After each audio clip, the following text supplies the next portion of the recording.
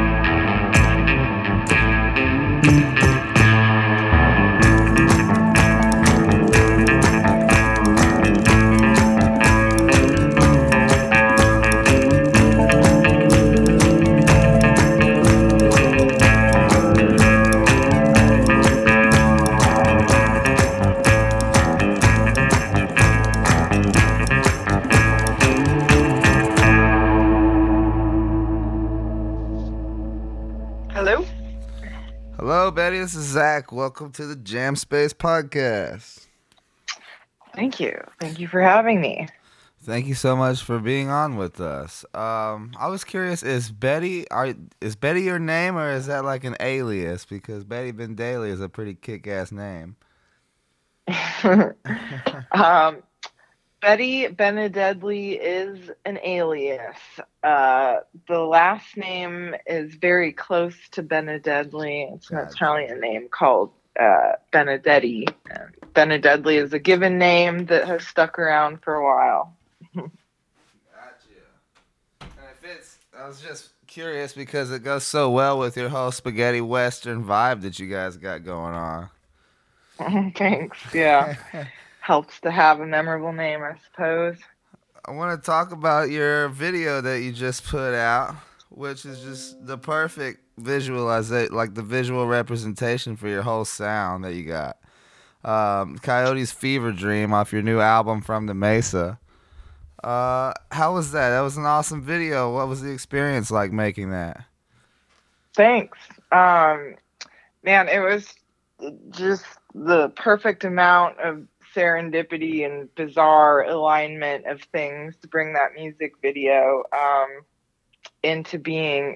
I guess to kind of like flesh out that story, it would behoove me to real quick explain the making of the From the Mesa EP, which in a nutshell involved when the pandemic lockdowns got real intense. I kind of built out my tour van, really primitively lofted the bed and whatever, got a bucket and a cooler basically, and took off for northern New Mexico from Austin, Texas. Austin, Texas is my home base, usually, but was doing a lot of camping and yeah. So when I took off for northern New Mexico at the beginning of the pandemic, I hadn't really written all these songs yet. I had no idea I was going to record them as a solo project. Up until that point, all of my music career had been with my 5-piece full band She-Verb, which is like, big psychedelic rock project. But yeah, so I took off at the beginning of the pandemic, hanging out in northern New Mexico on the Rio Grande, lots of nights under the Milky Way, and super unplugged, a lot of time out of reception and all that jazz. And I ended up reconnecting with someone who had run sound for She-Verb years earlier, who was living in an Earthship, had built out a recording studio at his place, invited me to park my van there for a while. This character is now a dear friend by the name of Brett Tomedin, and we ended up recording From the Mesa in the Earthship off of solar power. Also, to do that little EP, I reached out to Braden Guest, who's also in She-Verb. He came up and joined us. The whole thing was really spontaneous. It was very much driven by, fueled with a lot of the psychedelics being done out in the desert out there, I would say. I bet that made it easy. It's a beautiful landscape and a great area just to be off of the grid and unplugged and get into your soul a little bit. Totally. It was so healing and cathartic, and I feel really blessed and privileged that I had the flexibility in my life to kind of just take off and do that. But yeah, so the whole thing ended up in this solo EP that got signed to a label called Desert Records out of Albuquerque, and just kind of like took off from there without it really being an intentional solo project. But getting to the music video, so 1 year later, this most recent end of summer into fall, I went back for my kind of annual pilgrimage up to Taos area, northern New Mexico, and it was like everything just picked up right where I had left off, and a lot of bizarre serendipity and opening of doors started happening up there. I ended up getting a residency at a gallery called the Revolt Gallery that hosted me for a month up there of songwriting. I got involved in some kind of like experimental performer circles and hosted some jams and whatnot. And one of the women that I befriended through some of these kind of experimental maker nights was a woman named Jen Ruff. We became fast friends, talking about really the desire to kind of use our art and our various mediums to put out some important messages around rewriting our relationship to the natural world, trying to create healthier, more reverential dynamics with nature, instead of something so like extractionist or just backdrop to the plot, so to speak. Um, Anyways, she saw my album art, my sticker for From the Mesa, which, if anyone's listening and hasn't seen it, just Google search Betty Benedetti From the Mesa. It's a black sticker with a triangle on it with my silhouette, and actually there's some lines, colored lines. Those are um, the horizon line of Three Peaks looking out from the Earthship that I recorded at, and had brought the landscape into the sticker in that way. Anyways, it's very pyramid looking, kind of like Illuminati. There's an all-seeing eye kind of a reference in there. And Jen is a badass video artist who teaches at NYU. She teaches film. She does projection art for Patti Smith. She's a really accomplished badass film artist, and she was heard the songs, and the creative collaborations were going really well, and she just really wanted to do a music video together. And she was like, I'm looking at your stickers. I think we need to shoot in front of a pyramid. I know where there's a pyramid out on the mesa, and tomorrow is a full moon. Let's go recreate this image out there. And it kind of just took off from there. Anyways, it was a lot of trying to incorporate, kind of mystical, psychedelic imagery and symbolism with just complete respect for the land and the beauty of the natural land out, especially in that part of the country that inspired the songs. Oh, I love it. That's a fantastic story. Everything happened so very organically. Um, It's freaky. I feel like I've put almost no effort into this amazing thing. It's just kind of like from the beginning had a life of its own, and this freaky force and momentum that I feel like I'm just kind of sitting shotgun watching where it takes me, honestly. no, it's perfect. It's very artistic. I mean, you touched on a couple things I want to talk about. That was like kind of a loaded question I opened this thing with, but what was it like recording in the Earthship? I used to watch those documentaries on YouTube about building those Earthship homes over there in New Mexico, and I always knew there had to be like artsy types living over there. And now that you've said that you recorded over there, that makes a lot of sense.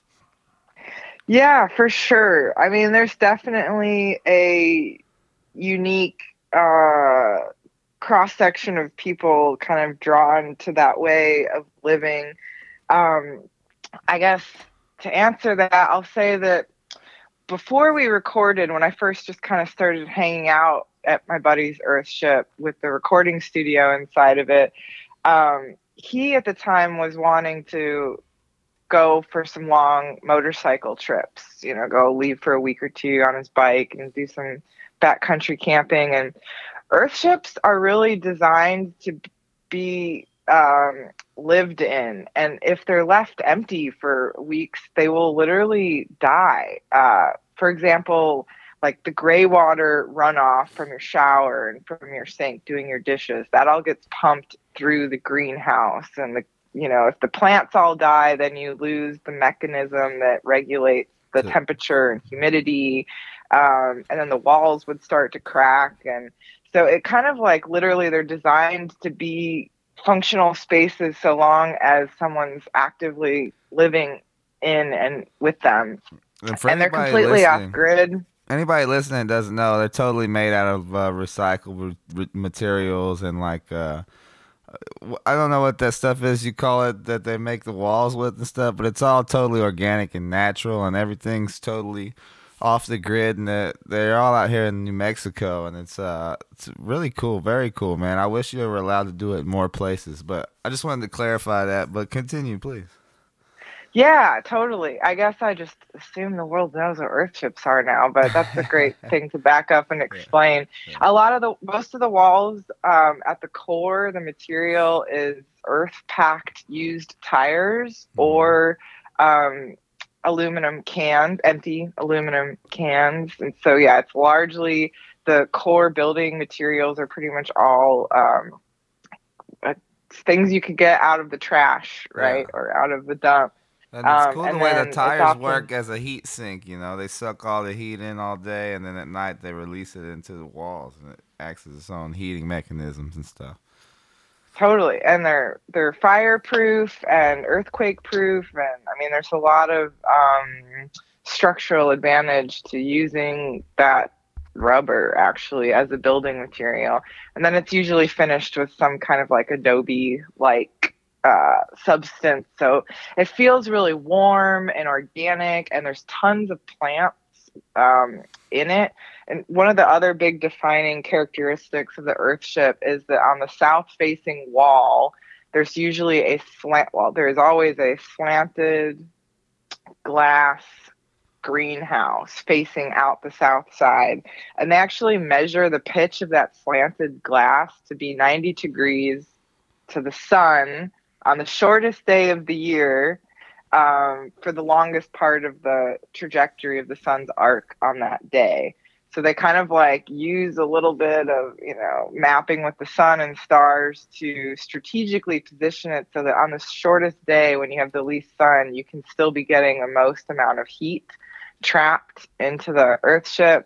And a lot of people try to, focus on edible plants in the greenhouses too. All Earthships are like pretty much run on solar and rainwater catch, so they're completely off grid in terms of centralized energy, water, or waste systems. Yeah, so I mean, it was just a trip to be experiencing one and living in one. And then when my buddy started wanting to do long motorcycle trips, he asked if I would Earthship sit for him for a while, and just keep an eye on the plants and all that jazz. And there's just something. I remember talking to friends up there around that time and saying like, it feels like when you have a pet that you love a lot and you're like excited the first thing, like when you wake up in the morning, your eyes open and you're like, oh, I get to go feed or walk or cuddle with Right, fill in the yeah. blank animal. There's just like that's like what kind of gets you sparked in the morning to get going. I was like feeling that about the Earthship. It just felt like I was living with this living entity that I could feel and sense, that I was like excited to be caring for and nurturing. It felt very alive, and I'm drinking this like, you know, snow melt and rain, like really pure, beautiful high mountain water that's been caught up there, and getting to bathe in it. And yeah, the whole experience of Earthship life makes living in anything else, for the most part, feel a little bit, without soul or something, just to quite literally not be living in the earth and within living systems where you're kind of like reciprocating your daily activities with it. It was fucking cool. Oh, I don't know if I'm supposed to curse where this is being. We can say whatever we want. It's a safe Okay, space. cool. So was it a makeshift recording studio then? In the So Earthship? it was basically like it was a bedroom room with a big old banana tree in the corner facing the south wall, with the glass windows and the greenhouse like right there in it. And my buddy does live sound and is a recording engineer, and also does video editing work for all kinds of projects. And so he had amassed a ton of gear and just kind of slowly built it up, and was running this podcast called Tao Sounds, where he was interviewing and having a lot of local performers come by to record live sessions. And he hadn't properly like recorded an album in there yet, but it was something he was really itching to do. And usually he was too busy doing live sound at a lot of the venues up in that area, like Taos Mesa Brewery and stuff. So, but I was, with the pandemic shut down, suddenly a lot of us that were way plates too full had some wiggle room to collaborate. And it was really just a fortuitous meeting that he had some extra time and I had some extra time. And so we ended up recording at his place. And I feel like the whole vibe and warmth of the room. You know, like for example, there was no corners or like 90-degree angles Right. in that room, you know? So like just I felt like the way that it captured the sound. I mean, he had some sound dampening stuff up all around, but it had like a warm cave like feeling in there, you know, and it was kind of like stone floors and earthen walls, and I think it it really was cool. translates over the album too. The album has a really great sound and sort of unique that not a lot of albums sound like this, you know. Even Cool. the Thanks. even the ones in this genre, it sounds really nice. The guitars are really warm. Were you playing percussion with Animal Bones on this? Me and my music making partner, Braden Guest, we played all kinds of weird things.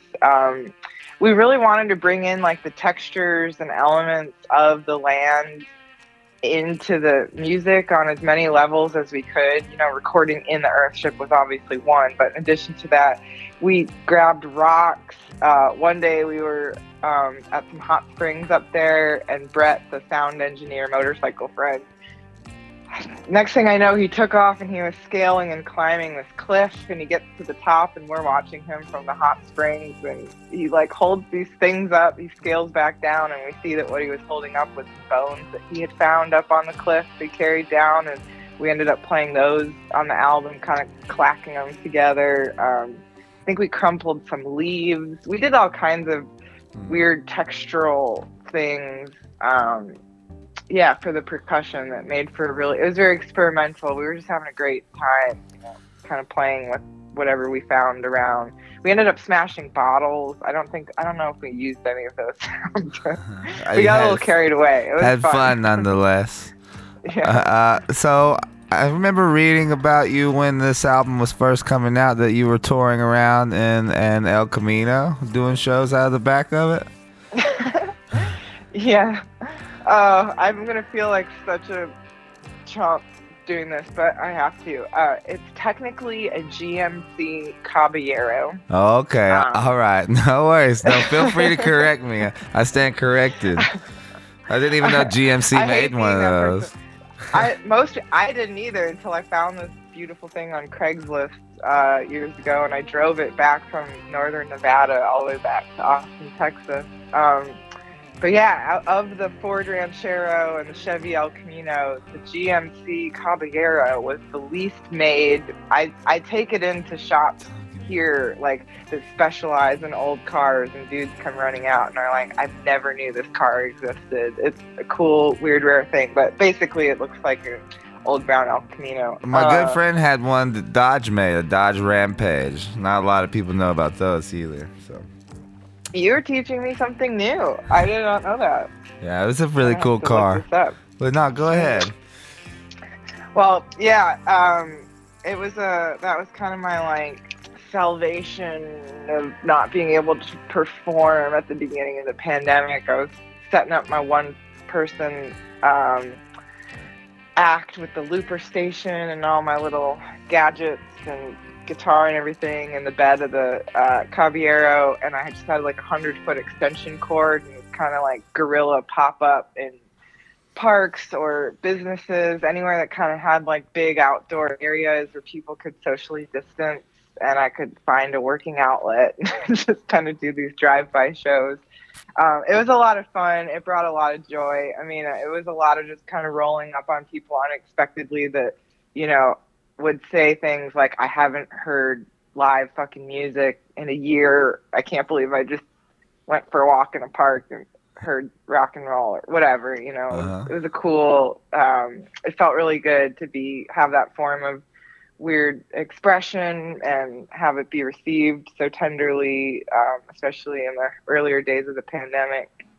Yeah, I think when all this started kicking off, people did one or two things. They either just kind of freaked out and went back to, like, you know, their day jobs, and then other people kind of figured out ways to do stuff a little bit differently. And those people, like yourself with this tour in the back of your car, and several other people that just kept doing stuff, kept being innovative and releasing content and stuff, and now we have these awesome albums like yours from the Mesa on Desert Records, and my buddy John and their band Holy Dead Trio really popped off during the pandemic just because they were doing different stuff rather than just being on tour all the time. Totally, yeah. Love those guys. I love the connection there.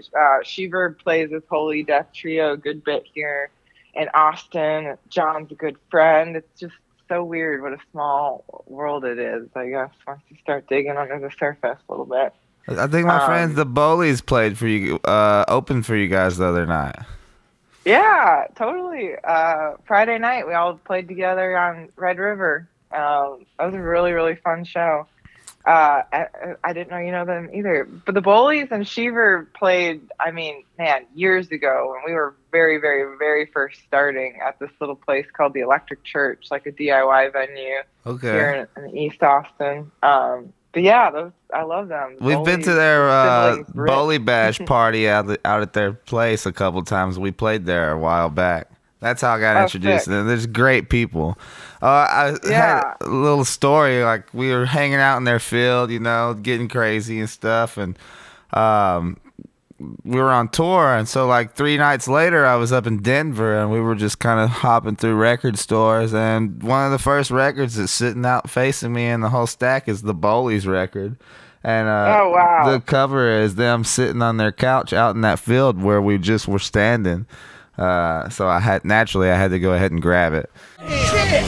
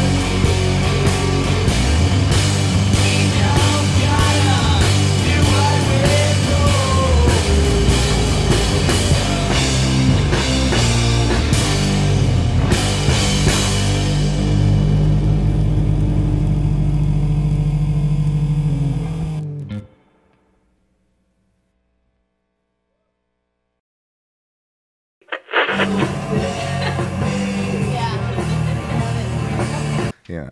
Cool. Yeah. Love when So little let's. signs I just pop want up. to talk to you a little bit about Desert Records and then a little bit about She-Verb. I don't want to keep you too much longer. Sure. How has your relationship been with Desert Records? Man, I thank my lucky stars at least once a week that I got connected with them. They're fabulous. I mean, the whole operation is essentially a one-man thing. The guy, his name is Brad Fry, running that label, and just a tremendous amount of heart and passion, and such a hard worker, and kind of like just doing cool things in a little niche of modern music making that I don't feel had like a ton of representation happening in. And he's been awesome to work with. I mean, everything that I've done since connecting with him has been hugely amplified, with the help of Brad and the support that the label has amassed at this point. Definitely has a sweet little following of desert, stoner doom. I honestly, I feel like I'm kind of a lightweight to be on that record label. I listen to other stuff all the time on Desert Records. I mean, it is like some heavy stuff. Right. And Yeah. my stuff isn't really that heavy, but there seems to be enough overlap, I guess, in the people that dig what I'm doing with the people that dig the other types of heavier stoner doom metal coming out on that label. But So it definitely grabbed I my do feel attention. outlier. It definitely grabbed. I said it definitely grabbed my attention. Right on. I've been jamming their Legends of the Desert splits for a while. That's how I got introduced to Brad and Desert Records. Dude, that's so cool. Yeah. Well, here's a crazy story about all that. So I pretty much learned of Brad Fry and Desert Records when he reached out to me years ago at this point, trying to see if She-Verb might be interested in doing this Legends of the Desert split series. And for anyone that doesn't know what he's doing, he's amassing, he's putting out these 2-band compilations every couple months, Legends of the Desert. There's like a side and a B-side band, right? Mm-hmm. And he's doing a really cool job pairing bands that kind of are putting some, I would say, like, flag posts in the genre of defining what desert rock is, it's kind of like undefinable whatever genre. Anyways, I think it's a really cool project. At the time that he first reached out, he was calling it Gunslingers. And, he's like, I think we really need to get some of the kind of spaghetti western-y sound. And She-Verb's kind of like a feminist spaghetti western band, trying to flip a lot of the, like, archetypes of the traditional spaghetti western, glorification of genocide, manifest destiny, and all that kind of stuff. He's like, I think the She-Verb angle on all this stuff is cool. I'd love to have it on Desert Records. And I wrote him back kind of an obnoxious ridiculously long email that I almost regretted for a minute, that basically spelled out how much we thought the idea of his Gunslingers project, doing splits with bands that wanted to operate kind of like in the desert rock spaghetti western motifs, was a cool thing, but we didn't want to align ourselves with any project called Gunslingers, because one of the things that She-Verb is all about is trying to kind of call out how problematic the normalizing hyperviolence of the spaghetti western genre is. And like, we used to use really cartoony gun sounds, for example, in our music, and we pulled all that shit out because we were like, what are we really saying here? We don't want to just like regurgitate this trope because it's a common trope, and if you do spaghetti western music, it's expected that you use gun noises. Well, fuck that. Like, we don't want to make that cool. So we consciously pulled gunshots out of our music, and I kind of explained all that to Brad, and we were like, I'd love to help you come up with another name or something, because we really like to be involved. But anyways, there's our 2 cents. It was kind of an uppity long email I sent him, but he responded to me later that night, the very night that I sent that, with just this really heartfelt response saying like, wow, I hadn't thought of it like that. I totally don't want to like just be another colonizer mindset project, doing the colonizer thing. Thanks for helping me see this blind spot. I really want this to be about like the mystical magic of the desert. I think I'm going to call it Legends of the Desert instead.